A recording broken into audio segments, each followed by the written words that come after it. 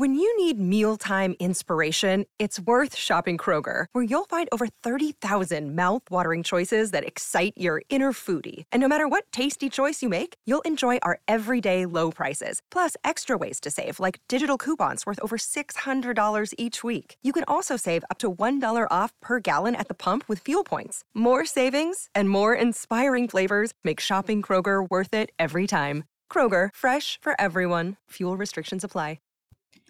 If you've been a long-term listener, then you know that I attended a very small college in the heart of Appalachia in a very small town where everyone knows everyone, or at least someone in their family. If you belong to our Patreon, then you know that my college experience wasn't crazy, but I did some things looking back on that probably weren't the safest, like dressing in all black to take a medical dummy out of a dumpster, or walking across campus after movie night in my friend's dorm, or walking to Huddle House with my friends for a 2 a.m. snack, or taking a ride from a stranger when my friends and I were walking in the pouring rain. At the time, I really didn't worry about my safety because what could happen in a town where everyone knows me, or my dad, or my mom? I felt safe on the streets of Pikeville because nothing could ever happen in a town where everyone felt like family, and I felt so safe. In today's case, the town of Bloomington, Indiana, felt like a safe town for a group of close college friends. In fact, it was described as a place where everyone felt at home. And if you're at home, what is there to worry about? But something dangerous was lurking within the safety of Bloomington, Indiana. What could have happened in this town that caused one girl who had the world at her fingertips to go missing without a trace? Security footage caught much of her night, but in between the footage we see of her, something happened, and years later, her family is still looking for her. This is the case of Lauren Spear.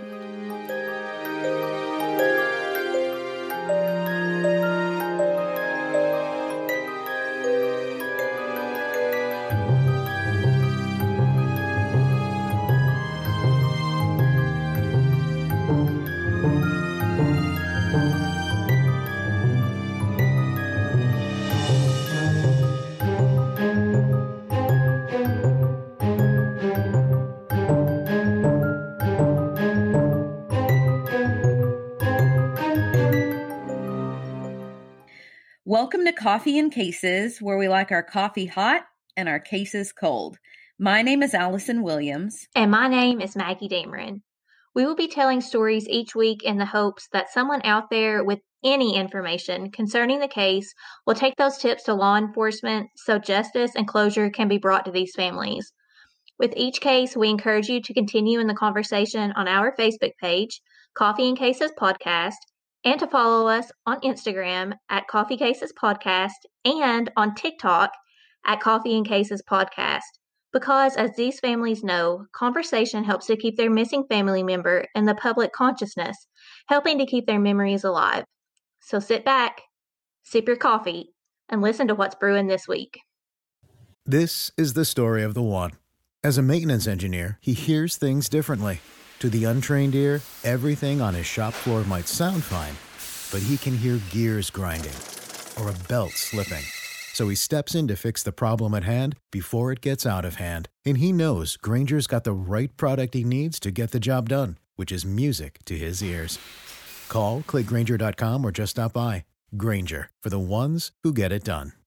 So, should we start the show with our shout outs? Yeah, that's my favorite part. Mine too. I'm so glad we started this Patreon. Me too. I like feeling the love every day. It's like that validation that you need. Yeah. Okay, so our first shout out this week is from Savannah. Savannah said, I've been listening from the beginning. You ladies are one of my favorites to listen to. Savannah. I know. Not only are we in her top, We're one of the favorites. So even better. I know, we're special. Thank you, Savannah. Okay, the next one comes from Dawn McMillan. And Dawn says, keep up the good work. Well, we're trying. It's a lot of work. Yeah, we're trying. And our final shout out of this week goes out to Gail B. You know, Gail is my mom's middle name. I love that name. I see. Okay, this is really weird, but so like every firstborn in my family is named after like the grandpa. Uh-huh. So like my dad's named after his grandpa. My brother was named after, So I always tell Anthony if we had a girl, we should make her middle name Dale, because that's my dad's middle name, but spell it like Gail. Like Gail. That's cute. I like He's not a fan. Oh. Well, Gail, we love your name. Yeah, we love it. Anthony doesn't like Dale, but whatever. Gail is beautiful. Thank you. And if you want to hear your name shouted out on a future podcast episode, number one, make sure you sign up for Patreon. There are still some spots left if you want to get in on the action and get the $8 level for only $5 a month. $5. You'll get a shout out on the show. You will get instant access to many episodes. Remember, we did announce, well, I guess they wouldn't know. I don't think we announced it on an episode. We might didn't. have. I don't think. But starting January, we are going to do our first full-length episode of a solved case. So that's coming at you. Now is the time to join. And if you are already a member, but you have not filled out the shout-out form, which is several of you, please do that because we want to show you love. Yeah, because you've shown us love and we want to give you love. That's right. We want to give it right back. Okay, Allison, are you ready for today? Yes. I'm like concentrating. Okay. I'm in the zone. Okay, we're ready. So today's case focuses on Lauren, and she was born January 17th, 1991 to Charlene and Robert. And like you'll, I think, come to see, and I'll talk about it a little bit, that like all the 90s babies listening right now will see themselves in her. Okay. Because she's like a Typical 90s baby. Okay. Yeah. And she actually would disappear from her college town after a night out with friends. Her dad was an accountant. Her family was very happy. She grew up in like, kind of like a more well-to-do neighborhood, in New York. She graduated from high school in 2009, just like me. And after graduation, she went to Indiana University to study like textile because she wanted to be in the fashion industry. Okay. And she's like super cute, like a little blonde girl. I feel like she has a good like fashion name. Yeah, too. I do too. Like I could see her name on a fashion label. I could too. And she just seemed like a really great overall person. I felt like I was reading about like my friend when I was reading about her. Like she just feels like somebody that like drew people in. And that's what everybody said about her. It was like you would talk to her and then like you fell in love with her because just her personality was so great. I read she was really active in the Jewish community at her college. One spring break, she actually went to Israel to plant trees through like a missionary. I know. Cool. That's one place I really want to go. Lauren met her boyfriend, Jesse, and her friend. So there's so many. Y'all know. Names. You all know I can't do names. And there are so many names in this. Maggie, you just story. point, and then if you hear my voice come in, it's because I'm saying a name. So Lauren met her boyfriend, Jesse Wolf, and her friend, Jay Rosenbaum, years earlier at a summer camp. And then they would go on, like, to be friends in college. And then she met other various friends at Indiana University.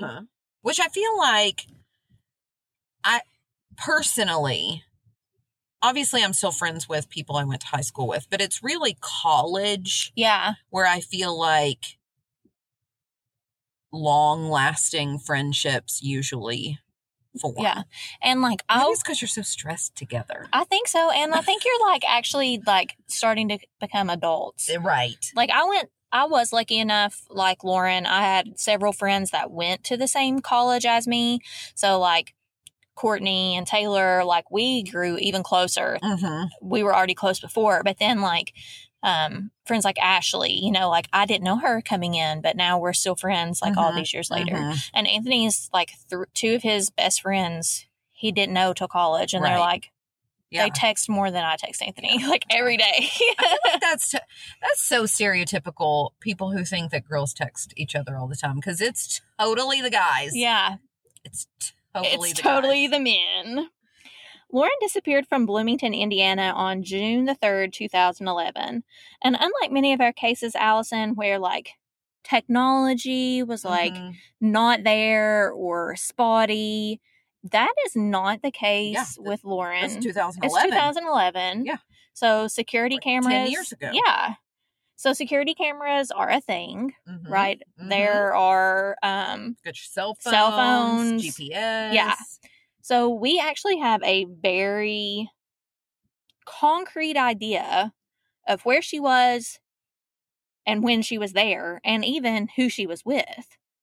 But what is like baffling to me is that despite all of this, we still have no clue where Lauren is.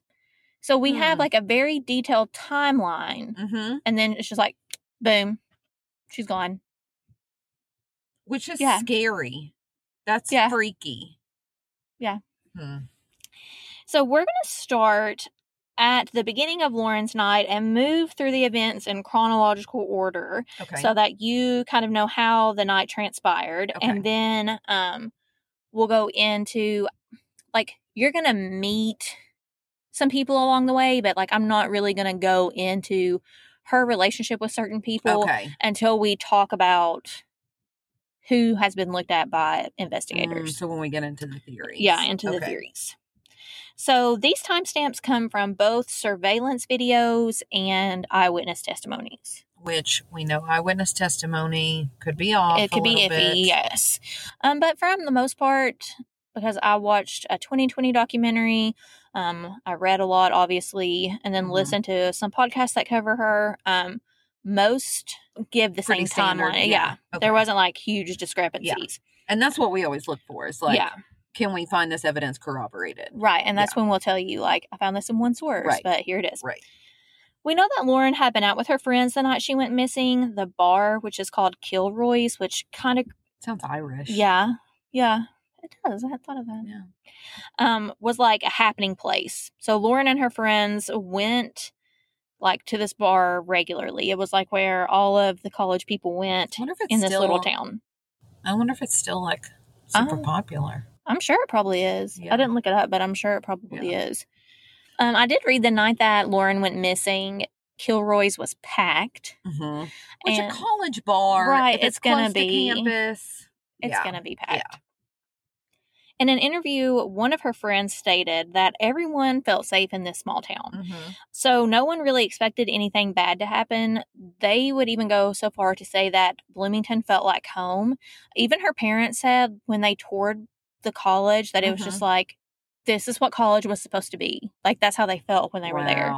Like, it was just the true college experience or whatever. And I feel like as a parent, that's something that you look for when you go with your kids for like a college visit. You're like, will I feel safe leaving you here? Right.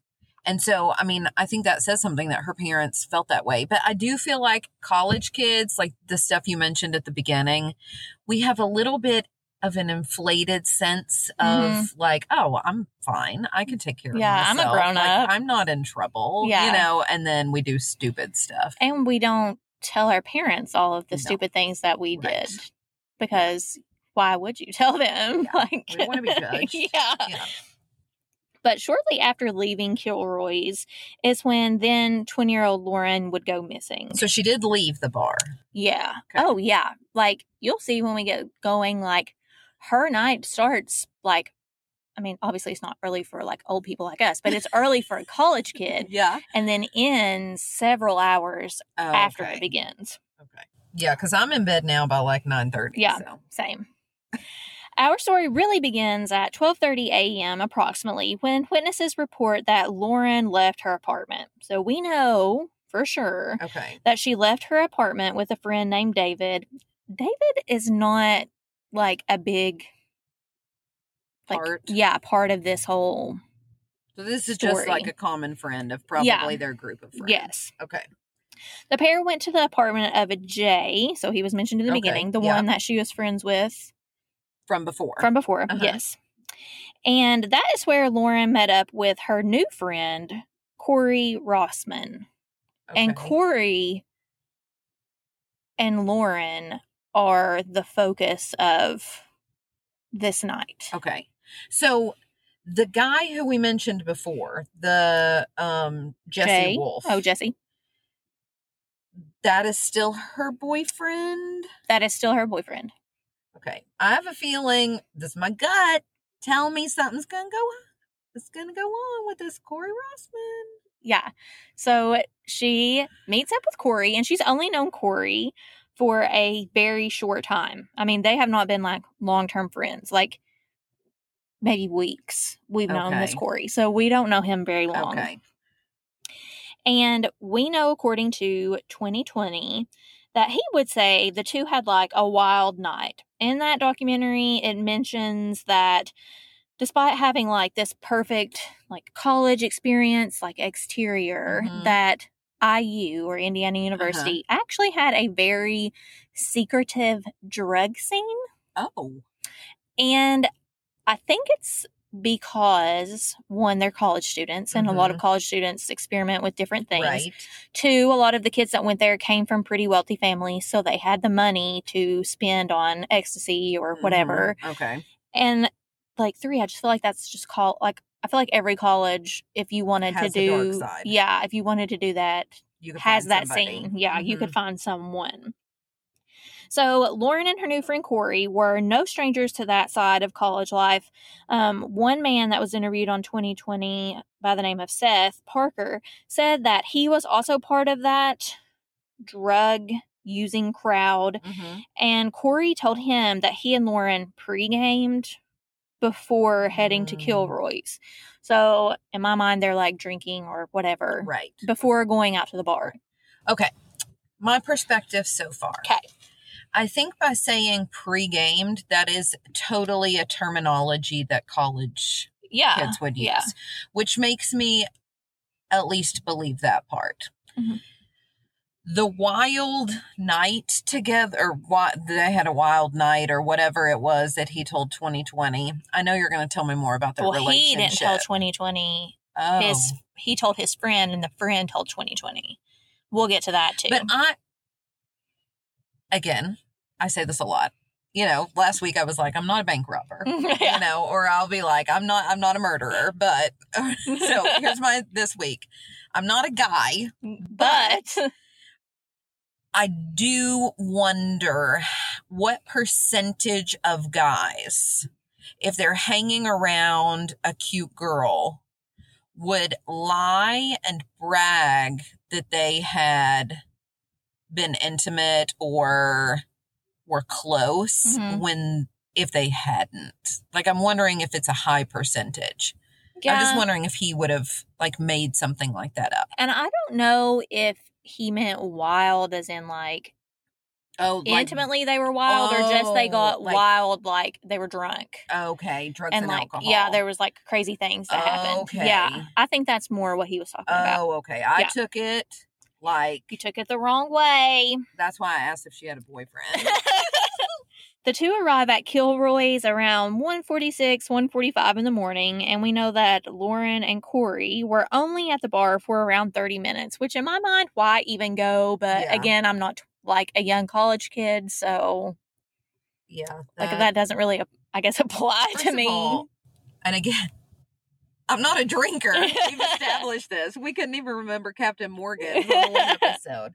But like, I do know, because I'm not dumb, that buying alcohol and drinking it in your apartment would be way cheaper than buying alcohol at a bar. And I think that's why they pre-gamed, right? Because she's already drunk by the time they get which is probably to why the bar. She's like, and we're only there for 30 minutes. Yeah.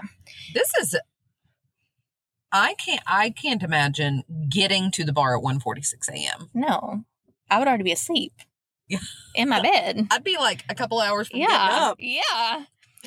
We know that during the short time that they're there, Lauren takes her shoes off, sits her cell phone down, and leaves without both of those items. So she leaves barefoot, and she leaves without her cell phone, which, Allison, you teach seniors, and I just teach 7th grade. And, like, those things are attached to these little people. Yeah, they are. And, like, I think that just points to how drunk she was, that she would just leave her cell phone there. Yeah, I completely agree. Because, okay, if you took your shoes, even that, I don't see how, but I'm not a drinker.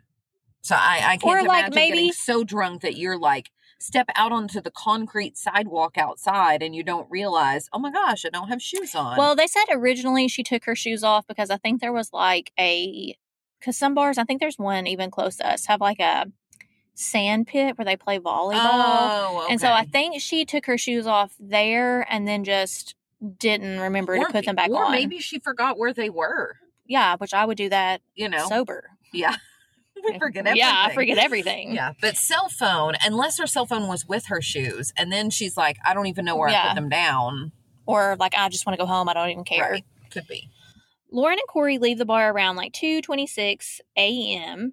They leave the bar and walk about a block away to her apartment in the Smallwood Plaza Apartments. So they only go a block. It's not bad. Yeah. Corey, somehow with Lauren, stumbles up the steps to her apartment complex, and they make it to the elevator and make it to the 5th floor. But when they get off the elevator, in both an article that I read and on the 2020 documentary, though the, I guess, accounts or versions vary slightly. Okay. They are met by 4 men, all IU students. Okay, well, that's typical, because I imagine if this apartment complex is super close to this bar that's downtown, kids are coming and that's going. near campus, like, especially older students at the college or university would get an apartment. Yeah. So. And they'd be coming and going, blah, blah, blah. So the article that I read that was on grunge.com stated that they were, quote, reportedly confronted by a group of young men sometime between 2:30 and 2:42. So according to Corey, he says he was attacked by one of the men who struck him in the face and in the head. And according to that article, the blow he received to the head, paired with his intoxication level, would later make it difficult for him to recall events that happened that night. And Lauren isn't here to give her account of anything. Right. So really, it's just his account. So whatever he wanted to say could potentially be what we would know to be true because we only have his account. I do think that we're able to say that there were 4 people there. The 2020 report is just a little bit different. I mean, it's not like hugely different, but the private investigator that has been working on Lauren's case and was like hired by her family said the 2 were approached by a group of boys because they didn't like how Corey was handling Lauren. And in this report, Corey supposedly like said something smart to one of the guys and the guy punches him. And then Lauren and Corey like leave quickly. I mean, first of all, we know she's so drunk that she leaves or forgets where her shoes and cell phone are. So that could be. And he's really drunk too. Right. So, I mean, he might not have been in the right state to be taking care of someone who is also as equally drunk as him. When you need mealtime inspiration, it's worth shopping Kroger, where you'll find over 30,000 mouth-watering choices that excite your inner foodie. And no matter what tasty choice you make, you'll enjoy our everyday low prices, plus extra ways to save, like digital coupons worth over $600 each week. You can also save up to $1 off per gallon at the pump with fuel points. More savings and more inspiring flavors make shopping Kroger worth it every time. Kroger, fresh for everyone. Fuel restrictions apply. It's now around 3 o'clock in the morning. Surveillance cameras recorded Lauren and Corey leaving her apartment building and walking down a deserted alley toward Corey's apartment, which was just about like a few blocks away, 3-ish blocks away. So maybe they're thinking like, these guys could come back. They know which floor I live on. Let's go to a different location. I don't. Because I feel like I'd feel safe behind my own closed door. that's part of this story that doesn't make sense to me, is why she would be at her apartment and then leave. Because if, like, they're already on the 5th floor and Corey gets knocked out, like, I feel like she would just be like, well, go back to your apartment. I'm going back to mine, and just go to her apartment. I don't know why, unless they had other plans that night. Or if he, and I don't know what theories you're going to talk about. Corey could be a great guy, but he might not be. You'll tell me in a minute. But if he said something like, you know, if he got punched in the face and he was like, will you walk with me just to make sure they don't come back? Oh, yeah, that's true. You know what I mean? Yeah. And then maybe she's like, sure, yes, you're my friend. You know, and then walks with him. I hadn't thought of that. Allison, I want your honest thoughts on, like, this next bit of information. Okay? You know I'll give it to you. And I actually, and I'll talk about this, like, I wanted to show you this bit of video footage that I'm going to talk about. But it's not on the internet anywhere. Oh. And I'll talk about that more in a little bit, too. Okay. But as they're walking down this deserted alley, we know that, obviously, because the surveillance footage, we see, or supposedly, it is said by police, that Lauren fell down twice in this alleyway because she was so intoxicated. Okay. Corey picks her up, and fireman carries her, like, in the towards, like, the location of his apartment. Yeah. Like, carrying her. Yeah. So, is it creepy? Like, kind of weird? Or is it heroic? Because, to me, the most sense, if you're closest to her apartment and she's so drunk she can't walk, would be just to take her back to the apartment. Yeah. Like, those guys are probably already gone by now. Right. They're not just going to be weird and hang out by the elevator. Right. And like you said, though, he could be so drunk that he's not even thinking right. Is she still barefoot? Uh-huh. Makes no sense. Why, if she was right by her apartment, why wouldn't she grab some shoes? That's what I would say. Let me grab some shoes. Then we'll go. Yeah, then we can keep on going. Yeah, I don't like that. She was tiny, like around 100 pounds. So, like, it wouldn't have been difficult for, like, an athletic man to carry her a couple blocks to the apartment. It's just the distance thing doesn't make sense. And but I guess should have taken her back. Right. And her parents said in a lot of things that I read, like, she obviously made mistakes that night. Mm-hmm. Most college kids do when they're in college. But there were bigger mistakes that were made, and just because she made mistakes does not mean she deserved to disappear. Yeah, I completely agree. I think this is an extremely important question considering what I'm about to tell you next. So when the two arrive at Corey's apartment, right? So we've said, why take her to Corey's apartment if her apartment is right there? Right.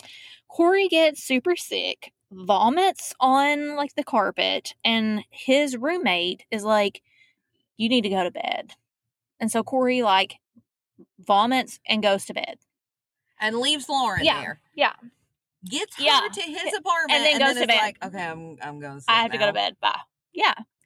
So his roommate is nice enough to actually walk Lauren next door to Jay, so her long-term friend's townhouse. They were neighbors, remember? That's good. So he walks her over to Jay's apartment. So she's come full circle, right? She started at Jay's apartment. Mm-hmm. And now it's like several hours later and she's back at Jay's apartment. Jay sees that she's wasted, right? She's in a horrible condition, and he begs her, like, please just sleep on my couch. I will take you home in the morning. Like, so good friend. Just stay with me. Yeah. You don't need to be walking right now. Like, you just need to sleep. All true. Yeah. Like, just sleep it off. I'll take you home in the morning. But she wants to go home, and, like, I can't blame her. Right. I always want to just go to my own bed. So he walks her to the door and watches her until she gets out of sight. So he watches her make it to, like, the intersection of 11th Street. And we're now around, like, 4:30 in the morning. I bet he... I know, it's really sad. So upset that he didn't walk with her. Yeah, or just make her stay somehow. Oh. Yeah. And this is the last time that we see her alive. Oh, gosh. It's when she's at that corner of 11th Street. So, you know that she has a boyfriend. Mm-hmm. And where was he this whole night? Okay, well, that's different because I read two different accounts of that. So 2020, which I'm going to believe 2020 over anything else that Right, I'm going to right. read. Says that he was at home. Another article I read said that he was at his apartment. Another article said that he wasn't in Bloomington at the time that she went missing. Oh. Where I'm going to go with 2020. Yeah. But, like, they've been dating since high school. Mm-hmm. He wasn't with her the night she went missing. He actually finds out she's missing, and this is again according to 2020, because he texts her and the bartender texts back, hey, this phone was left at the bar. Uh-huh. Like, somebody can come get it tomorrow or whatever. Yeah. And so that's how she's reported missing, is because he texts and the bartender texts back. Oh. So at this point, he's like, why the heck isn't she answering her phone? And then he finds out she doesn't even have her phone. Yeah. But that's still a big jump, because I would probably be like, oh, she must have dropped it or lost it or and something. Her parents are made aware of her disappearance very, very early on. It's not like they found out like several hours into the next day. They're there on campus the next day. Oh. Like, they got there very quickly. They're there that morning to help look for Lauren. They said, and this is again kind of weird, that Jesse helped for 2 days. Then his mom came and got him, and they left. And this is people that they've been dating for... Yeah. Like, Lauren should basically be her daughter if they've been dating since they've been in high school. Okay. So, I know you're going to tell me details. I originally suspected Corey. And I'm not going to say I don't still suspect him a little bit. But then, right at the end, I was like, wait, where has her boyfriend been this whole time? And the fact that just because he calls and a bartender says this phone was left here, I would not jump from that to, oh my gosh, she's missing. She's missing. Yeah. We need to call the police and file a missing persons report. Also, why are you up at 4:30 in the morning? Instead, I would call my friends and say, hey, have you seen Lauren tonight? And maybe he did, and that just wasn't included in there. But then but if Jay, who he also knows, just saw her at like 4:30, walk to the end of 11th Street, then, you know, when you're calling and the bartender answers right after that, you wouldn't be like, oh my gosh, in that 5 minutes, she's gone. Right. I think it's a big jump. It's a little suspicious. Yes. It's a little sus. It is. So immediately her parents suspect foul play. Like, they don't see her just like leaving on her own accord. Okay. We have 3 boys really that we've met so far, right? Jesse, the boyfriend, Corey, the drunk friend, and Jay, the friend that offers his couch. Okay. And they are all quickly named persons of interest, because why wouldn't they be? Because Jay's the last person who saw her. Corey spent the most time with her. Yep. Jesse could be the jealous boyfriend. Okay. Jesse wasn't with Lauren the night that she went drinking and partying with another guy. So could jealousy have caused him to harm Lauren? Corey was punched in the face for the way he was handling her when she was intoxicated. Could he have gotten mad when she like potentially turned down like a possible sexual pursuit? Jay was the last person to see Lauren alive. Could he know more than what he's saying? So like nobody sees her after that. Yeah. Right. All valid reasons why they would be named persons of interest. I agree. Police have been very, very tight-lipped about Lauren's case, even with her family. Like, it kind of reminded me of Valerie's family a little. Like, they're just so desperate for answers and they're getting nothing. Yeah, and it's very heartbreaking. Like, to watch her mom and her dad, it is so sad to watch them basically beg the private investigator and the people through 2020 to help them get answers on their daughter's case. It's very, very sad. The parents obviously are frustrated. They set up a website for tips called findlauren.com. That is still an active website. You can go there, submit tips. That's good to know. There's a bunch of things on there. You can donate money to help like fund searches or whatever they're doing at the case at that time. And many of the tips that we're going to kind of talk about today came from leads through findlauren.com. Oh, because the police aren't saying anything. Right. Is that why no video? Yeah. Because the police have it? So the police have released, and I'll probably repeat this, but the police have released only 2 photographs of Lauren. They've released that she was in black pants and a white t-shirt. So we see what she looks like that day. She's in like leggings and a t-shirt and a white truck, which comes into play here in a little bit. But they've released, I mean, we have so much video footage of her. They've released no other pictures. They released none of the video footage. And like, they've actually received a lot of criticism from other police departments because they're like, hey, we released all the video footage we had of this person. And we caught their killer within hours, days. Why aren't you doing this? And they like refuse to be interviewed. It's insane. Yeah. It's like, you're right. Valerie's case, Lauren's case, cases like that when, like, there are other cases that we've covered, like you said, where police keep some details close to the vest, where they're like, you know what, we have to know who the perpetrator really is, and only the perpetrator would know this, right?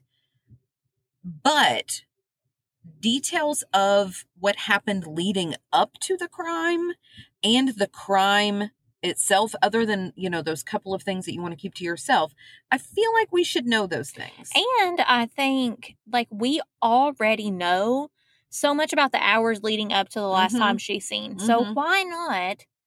Okay, let's say that I'm standing outside. I'm looking out my apartment window at 4 o'clock in the morning, and I see a drunk girl stumbling on the sidewalk and a car pull up and stop. I completely forget that I even see that or think nothing of it. Maybe that's just her friend until I realize she's missing. And oh my, that's the girl I saw. Right. Right. And like that could jog so many memories. Like, I just don't understand. I could be standing outside Kilroy's and subconsciously notice something, but not think anything of it until I see the video footage. And I'm like, holy crap, I'm in the background of that video footage. Like, I saw right this. There. Yeah. Like, it doesn't make sense. Right. It's crazy to me, but, and like, they try to interview them on 2020. The chief of police, when 2020 came out with this episode, like, so rude. Like, basically just turns around and is like, this is still an open investigation. I'm not speaking on this. And he's like, well, I just want to talk to you just for a few minutes. Like, Lauren's family wants an update. I just got off the phone with Lauren's mother, giving her an update. She's very pleased with like what I've given her. And like, just like turns around and goes back inside. Yeah. So police do conduct a 9-day search for Lauren. Okay. Hundreds of people volunteer, like horseback, like everything. They're looking in rivers, ravines, rock quarries, wooded areas. Any place where you could hide somebody or something. Yes. So, like I said, most of what we're talking about, the tips that have led to these theories came from findlauren.com. And I know that you love theories, and we're discussing a ton today. I'm ready. There are like, I think 8. Let's do it. Okay. And most of these, like, I will tell you, like, this has been discredited. Okay. But I still want to talk about it because just because it's been discredited doesn't mean there can't be a partial truth. Right. In there. Exactly. Yeah. Alrighty then. Okay. So theory 1 obviously is Jesse Wolf, the boyfriend. Okay. Got it. Like, yes. So he wasn't present at the time that she went missing. In fact, he left town only days after his long-term girlfriend went missing. Which reminds me of Virginia Douglas's husband. Oh, yeah. Just left after she disappeared from 2 days. Yeah. Because she was disappeared out of the grocery. Yeah, and then was like, we didn't pack any. Like, it was underwear. It was just so weird. Her case was weird. It was weird. Yeah, it's the same kind of thing, though. Who does that? It has been suggested that he had something to do with her disappearance. People have suggested that maybe in a jealous kind of fit, he paid that group of boys to beat up Corey on the 5th floor of her apartment building. It's also been suggested that perhaps Lauren spending all day with another guy made him jealous enough to want to maybe hurt Corey and or Lauren, and maybe like he abducted her. Maybe he abducted her himself just to kind of scare her, with no intent to harm her, but something like kind of went wrong. It could be a plethora of things, I think, with him. But there are more plausible theories coming up than Jesse. Okay. I'm still keeping him on the back burner. Yeah. And I think we should keep him on the back burner. USA Today reports Jesse has refused to take a polygraph test, which we know, that means nothing. That means nothing. Yeah. But his parents have said that he passed a polygraph test administered by a third party. So, if he passed that, why would he not take the police one? A third party. A third party, yeah. Quote unquote. Yeah. Jesse's mother, Nadine, said that she and her husband are frustrated with the accusations made against her son, who was not even in Bloomington the morning of her disappearance. Per an article that I read that in 2020 online. 2020 said something different. But 2020 said that he watched some NBA games that night, fell asleep around 2:30. Apparently, according to USA Today, they report that Lauren and Jesse exchanged text messages up into the hours prior to her vanishing. I feel like they would have been able to check his phone to see where those text messages were sent. That's true. And maybe that's just something they hadn't released. He said that Lauren told him she was going home to go to sleep, and he responded by saying, "If you wake up, call me." And then Jesse said that he went to bed. So he goes in the 2020 account to bed around 2:30. But in other reports, we have that Jesse was texted back by the bartender. So maybe the bartender text came much later than the text conversation before. But that's the Jesse theory. Okay. The second theory, which I think could play into several of these theories, is the idea of an overdose. And an accidental, and then they're like, oh my gosh, we've got to cover something up. Yeah, and I think, even you could play that in with the Jesse theory. He picks her up. Right. And something happens, and he's like, holy crap. Right. And, just panics. I think that could play into almost all of these theories. Nadine said, so Jesse's mom, claims that Lauren abused drugs to the point where she would black out. And as reported by USA Today, Jesse threatened to tell Lauren's parents several times, but she was like, if you tell, I'm breaking up with you, which to me sounds very immature, but, and I think kind of out of character for her, but maybe not. In several articles I read, it said, IU was a drug haven. Kids with money used all kinds of drugs and partied because they had the means to. Right. In an article I read on Grudge, it quoted Talk Murder to me, and they reported that Lauren had been diagnosed with a rare heart condition, and her mom talks about that on the 2020 episode as well. But she'd basically been advised by doctors she couldn't play sports when she was in high school after this heart condition was diagnosed, and they had said, excessive drinking, drug use could basically cause her heart to stop working. So there are some that believe Lauren's death was accidental and that someone just disposed of her body because they were afraid they would be implicated for her death. And again, I think you could say that in a lot of these. Yeah. Okay, theory 3 is abduction, because we know that people are creepy, and there are people that cruise college campuses looking for girls in the state that Lauren would have been in, and she's 100 pounds soaking wet. So and she's by herself. She's highly intoxicated. Right. She's the perfect victim for a creepy person wanting to kidnap someone. And as reported by Talk Murder to me, this is the most likely theory that a lot of people that most people say she was abducted, obviously, in some way. There are various theories as to how that abduction may have happened. Okay. Daily Mail reports Lauren's parents refuted reports that she was a drug addict. They said there was no evidence she used drugs on the night that she vanished. No one's come forward really and said She bought it from me. She bought it from me. We We shared ecstasy. Yeah. You know, no one's... Well, that we know of. The police could right. know, and they're just and we wouldn't not know. That's telling us. true. In the 2020 interview with her mom, she did admit that Lauren made mistakes that night. And, you know, there are lots of cases that we've talked about where people have made mistakes on both. Made poor decisions. Yeah, you made poor decisions. She was also like 20. Right. So, like I said, most 20-year-olds make stupid choices. That doesn't mean that you're asking for something horrific to happen. Right. Just because you made a poor decision. Many of the allegations that were brought up by Jesse Wolf's mother, Lauren's parents believe that she's just saying those things to like protect her son. Which would make me angry if that's true. Yeah. Yes. Okay, theory 4 is Corey.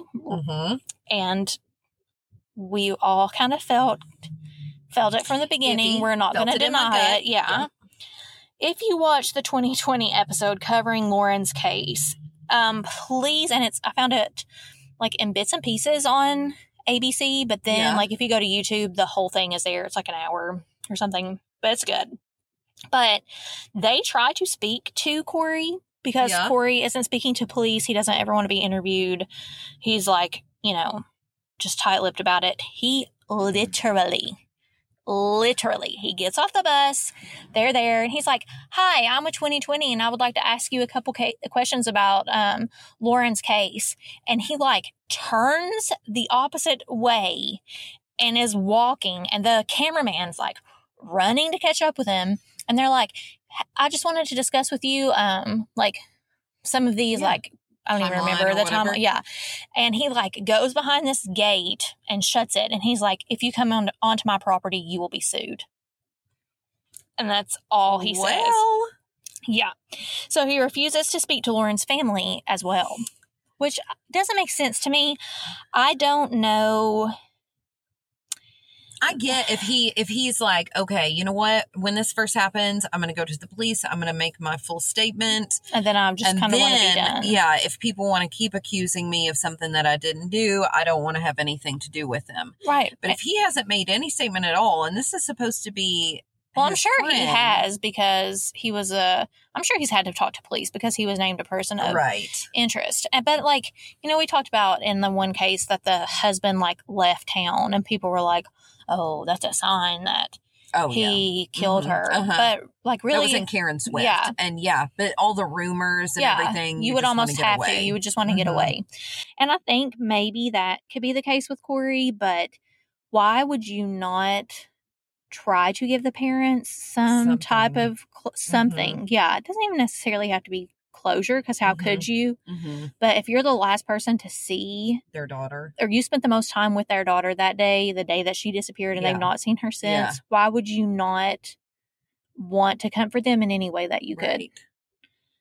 His lawyer claims that the punch he received to the face caused him to suffer temporary memory loss, and that he cannot answer. Medically possible? Yeah, I guess like maybe a concussion. Maybe. And he cannot answer many of their questions because he just simply does not remember.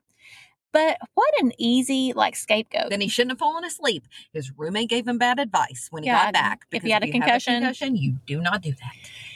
But, like, what a great scapegoat. Like, oh, I was hit, so, like, I don't remember anything. So, like, even if I took this polygraph test, like, I'm not even going to remember, like, if I can answer all of these questions. Or, like, I can't give a very clear statement because I don't remember, you know. And I know our brains can do that. Right.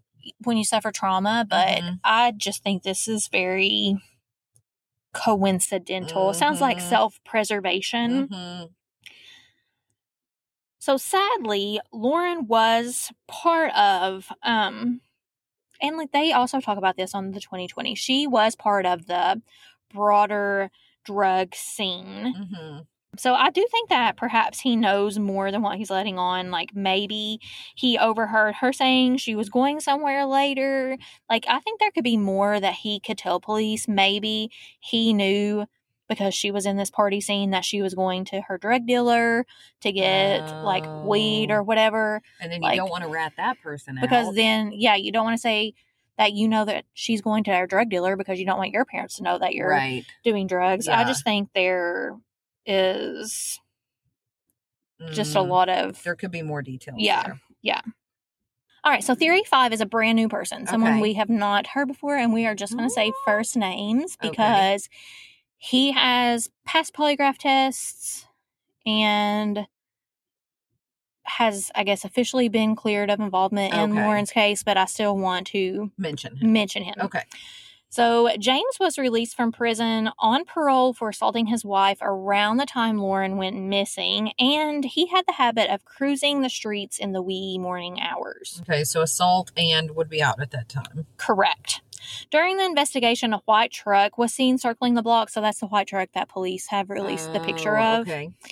And we know that James had a truck that was white and similar to the one that was released in these pictures. There are a lot of white trucks. I feel like that's so generic. Yeah. Shockingly, in the 2020 episode, the PI said that a female friend of James reached out and said that James needed to be looked into. So that's kind of how he gets on police radar. Okay. So she said he made comments like, you know, what happened to Lauren could happen to you. Like kind of threatening comments. She even went as far as to say that he killed Lauren and buried her on the family farm in southern Indiana. Well, that's something they could check. Yeah, and I think most of these a private investigator has explored. Yes. Yeah. I did find it interesting in my research, you know, that James and the white truck theory are like almost immediately dismissed like James by and the giant peach. James and the white truck. Yeah. That theory is almost immediately dismissed by police. Okay. But the private investigator that Lauren's family hired felt the need to dig deeper, and they actually reached out to James to see if he would be willing to take a polygraph test, because I don't think, or I did not read anywhere, that the police gave him any type of polygraph test. Okay. And he's like, sure, I will take a polygraph test. Okay. I know we don't really give much credence to those. But I feel like the willingness to at least take one. Right. It kind of points to your innocence. Because what do you have to hide would be my... But yet, I don't know if I would take a polygraph. Same. Because I'd be like, what if I'm so nervous that it... that it goes off. But we get those kind of questions answered very quickly if you watch the 2020 show. So, at the time this aired, James is in prison yet again for assaulting his wife. So, or ex-wife, I guess. Yeah. And he said to the man conducting the polygraph that he just wanted to clear his name once and for all. He was tired of people saying he was involved with Lauren. He didn't even know who she was, had no idea, anything about this case. I just want people to quit accusing me of this. Give me this polygraph test. And he did exactly that. He cleared his name through the polygraph test. He answered every question. There wasn't a single question that they asked that was inconclusive. Yeah. Okay. That he passed all the, told the truth on all the questions. Theory 6 is a little bit scary. So it has to do with a gang. Okay. So gang involvement. And this tip came in, and it led to a former member of this very violent group. Yeah. So there's pictures of this group doing lots of scary things. Did you Google it? Yeah, it's creepy. Okay, so listeners, don't Google it. I don't even know if I should say it. Okay, let's not say the name. Okay. It's a dangerous, violent gang. Yeah. Okay. Yeah. But we are led to a specific person. And actually, I think we can say this because it was on 2020. Okay. This person's name? And he's been cleared. Okay. So I don't, it gave his real name, but he goes by the name of Bodine. That's his, gang name. Okay. And, he had the reputation of being, the enforcer. So, if somebody owed them money or, they went to Bodine. Yeah. Okay. And I don't think you wanted to go to Bodine. No. From what I can gather, investigators were able to get, online messages that indicated if I'm saying this correctly, that somehow Lauren was involved with Bodine, like owed him money for drugs perhaps, and like she had threatened to call the police on him. Oh. And because she couldn't pay, it was rumored that he shot her and buried her on his family's farm. What is it with these people's farms? I mean, I guess there's lots of farms in in Indiana. Yeah. But still. Yeah. Well, 2020 reached out to him as well. And he actually it seemed initially he was going to be very cooperative. He had agreed to the interview. Mm-hmm. When he found out that there were cameras present, though, that's when he's like, you're not interviewing me with cameras. And keeps his hand kind of like in front of his face. Well, if he's an ex-gang member, then maybe he doesn't. For his own safety. Yeah. Yeah. But apparently he called police and told them that if 2020 came back onto his property, he was going to shoot them. Oh. But we think that Bodine name was dropped into the Lauren thing because a lot of the times I think users want to get back at their suppliers and that they just kind of named him in the hopes that he would get in trouble with police because they knew what he did, but he never really had like specific police involvement. Okay. So this theory has been discredited. Theory 7 is Mars Hill, and this is a area of Indianapolis that is like very affected by drugs. Okay.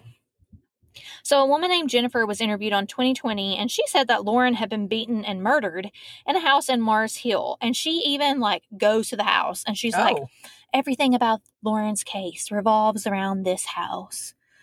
This is where it all ended for her. So is this somebody who we know knew Lauren? So I think the only way that she would have known Lauren is if she had been, if they were both buying from the same person who was in that house. Because she could have, first of all, had Lauren confused with any other girl. And the private investigator, we've discredited this theory as well, says that, she was a meth user from the time she was 16. She could have been hallucinating, whatever. Right. She's not using it now, which is great. Right. Oh, yeah. But using it could alter your sense of reality, obviously. Yeah, even if you've used drugs years and years and years ago, it could still alter your brain chemistry and things like that. And that's why he discredited this one. Okay. Kind of similar to the Bodine. Because, there was no plausible, there was nothing they could really ground it in, I guess. Theory 8 is yet another new person that we have not met. Oh. And they are also named Corey. Corey Hammersley. And we are going to call him Hammersley since we have another Corey in the story. Like Hammer Time? Yeah, it's Hammer Time. He was a star athlete at IU, but fell into that drug ring, and it really altered his life. 1 year after Lauren's disappearance, he actually had this drug-induced meltdown outside of his residence where he was in the street but naked with only a baseball cap on and fired 20 rounds into a house. Because he was so out of it. Oh my gosh. Yeah, and he was arrested and received a sentence of 24 years for that. Oh my gosh. So he is now in a state prison. Okay. An inmate said that the two were playing cards, so the inmate and Hammersley. And Lauren's picture pops up on TV, and Hammersley says, I know that girl. I know what happened to that girl. So the inmate's like, I'm telling on you. Yeah. And he says that Hammersley goes on to say that he and Lauren were doing ecstasy that night and Lauren OD'd, which we know could be possible because, well, first off, anybody could OD, but her heart condition makes it even more. He said that he got scared. He didn't know what to do, so he dumped her body in the Ohio River. I mean, which again seems like it could be an honest response. Yeah, but when he was interviewed by the private investigator, and they show this on the 2020 thing, it's it's crazy to me that he's like, I don't know her. I don't know anything about her. I've never known her. And they're like, well, if something came forward and like, you know, you heard something in the prison or like you remembered something, would you let us know? And he's like, I wouldn't tell you anything. Yep. Well. So a mere 2-minute walk from where Lauren was last seen alive was a drug hotspot, like an apartment where many kids would frequent to get their drugs. The private investigator knows the names of the people that were there, and he is interviewing all of them, and he hopes that this finally gives him enough to close Lauren's case. But those are the theories. I feel that there are many players in this case who didn't live up to the actions that I would expect of them. Like, I feel like, and I don't think in my heart, I don't feel like Jay is guilty, but he should have walked her home. I don't know about Jesse, but it seems weird that he didn't have a better understanding of where she was that night. With Corey number 1, not Hammer Time, Corey number 1, he shouldn't have like walked back to her apartment and then made her come to his apartment and then just fallen asleep. To make her walk back. Yeah, by herself. Yeah. But for some reason, even though you went through all those theories, the one that's getting me, because in my gut I trust Jay, seeing her walk to the end, is that thing that you said, that very last like couple of sentences about this drug hangout. Because if she was part of that drug scene, she probably would have known the people there. She could have been going to get more. And then she could have OD'd, say, there. Or maybe she realizes maybe it's in between her apartment and Corey's apartment, and she's like, I can't get home, but I know the people that live here, so I'm going to go here. And with that heart condition, plus the alcohol, I think it's very likely that she OD'd and that people know. They're just not saying anything? Yeah, that's what I think, too. To my 90s babies, Lauren was one of us through and through. I was brought to tears when I saw a video of little Lauren singing the I Love You song from Barney, because that was me as a kid. And Lauren was all of us, really. What happened to her could have easily happened to one of my friends or even me, a trusting girl who was in the wrong place at the wrong time. The following that I'm going to read you came from findlauren.com and was written by Lauren's mom. If you're reading this, you have most likely been introduced to Lauren, whether you watched a show, listened to a podcast, read a blog, saw something on Facebook or Twitter or Instagram. You may know her story.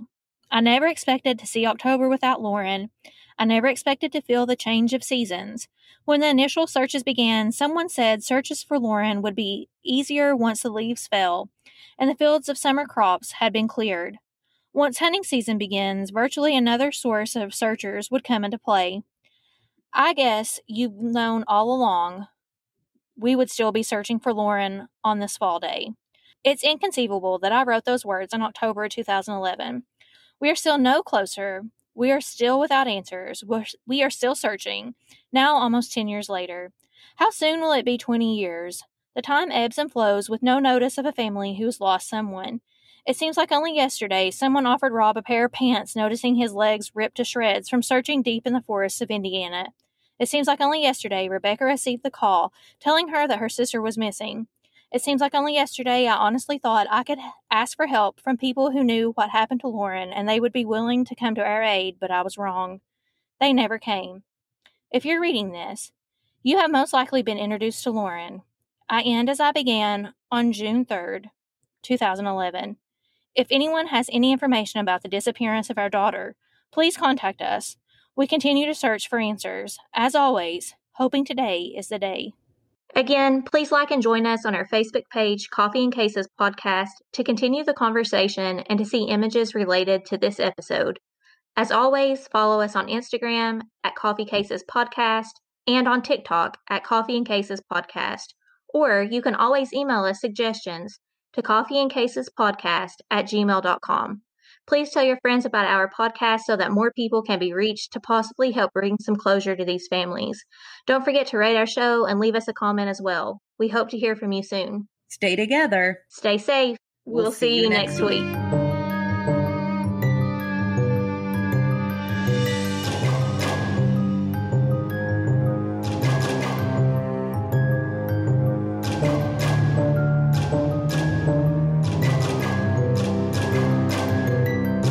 This is the story of the one.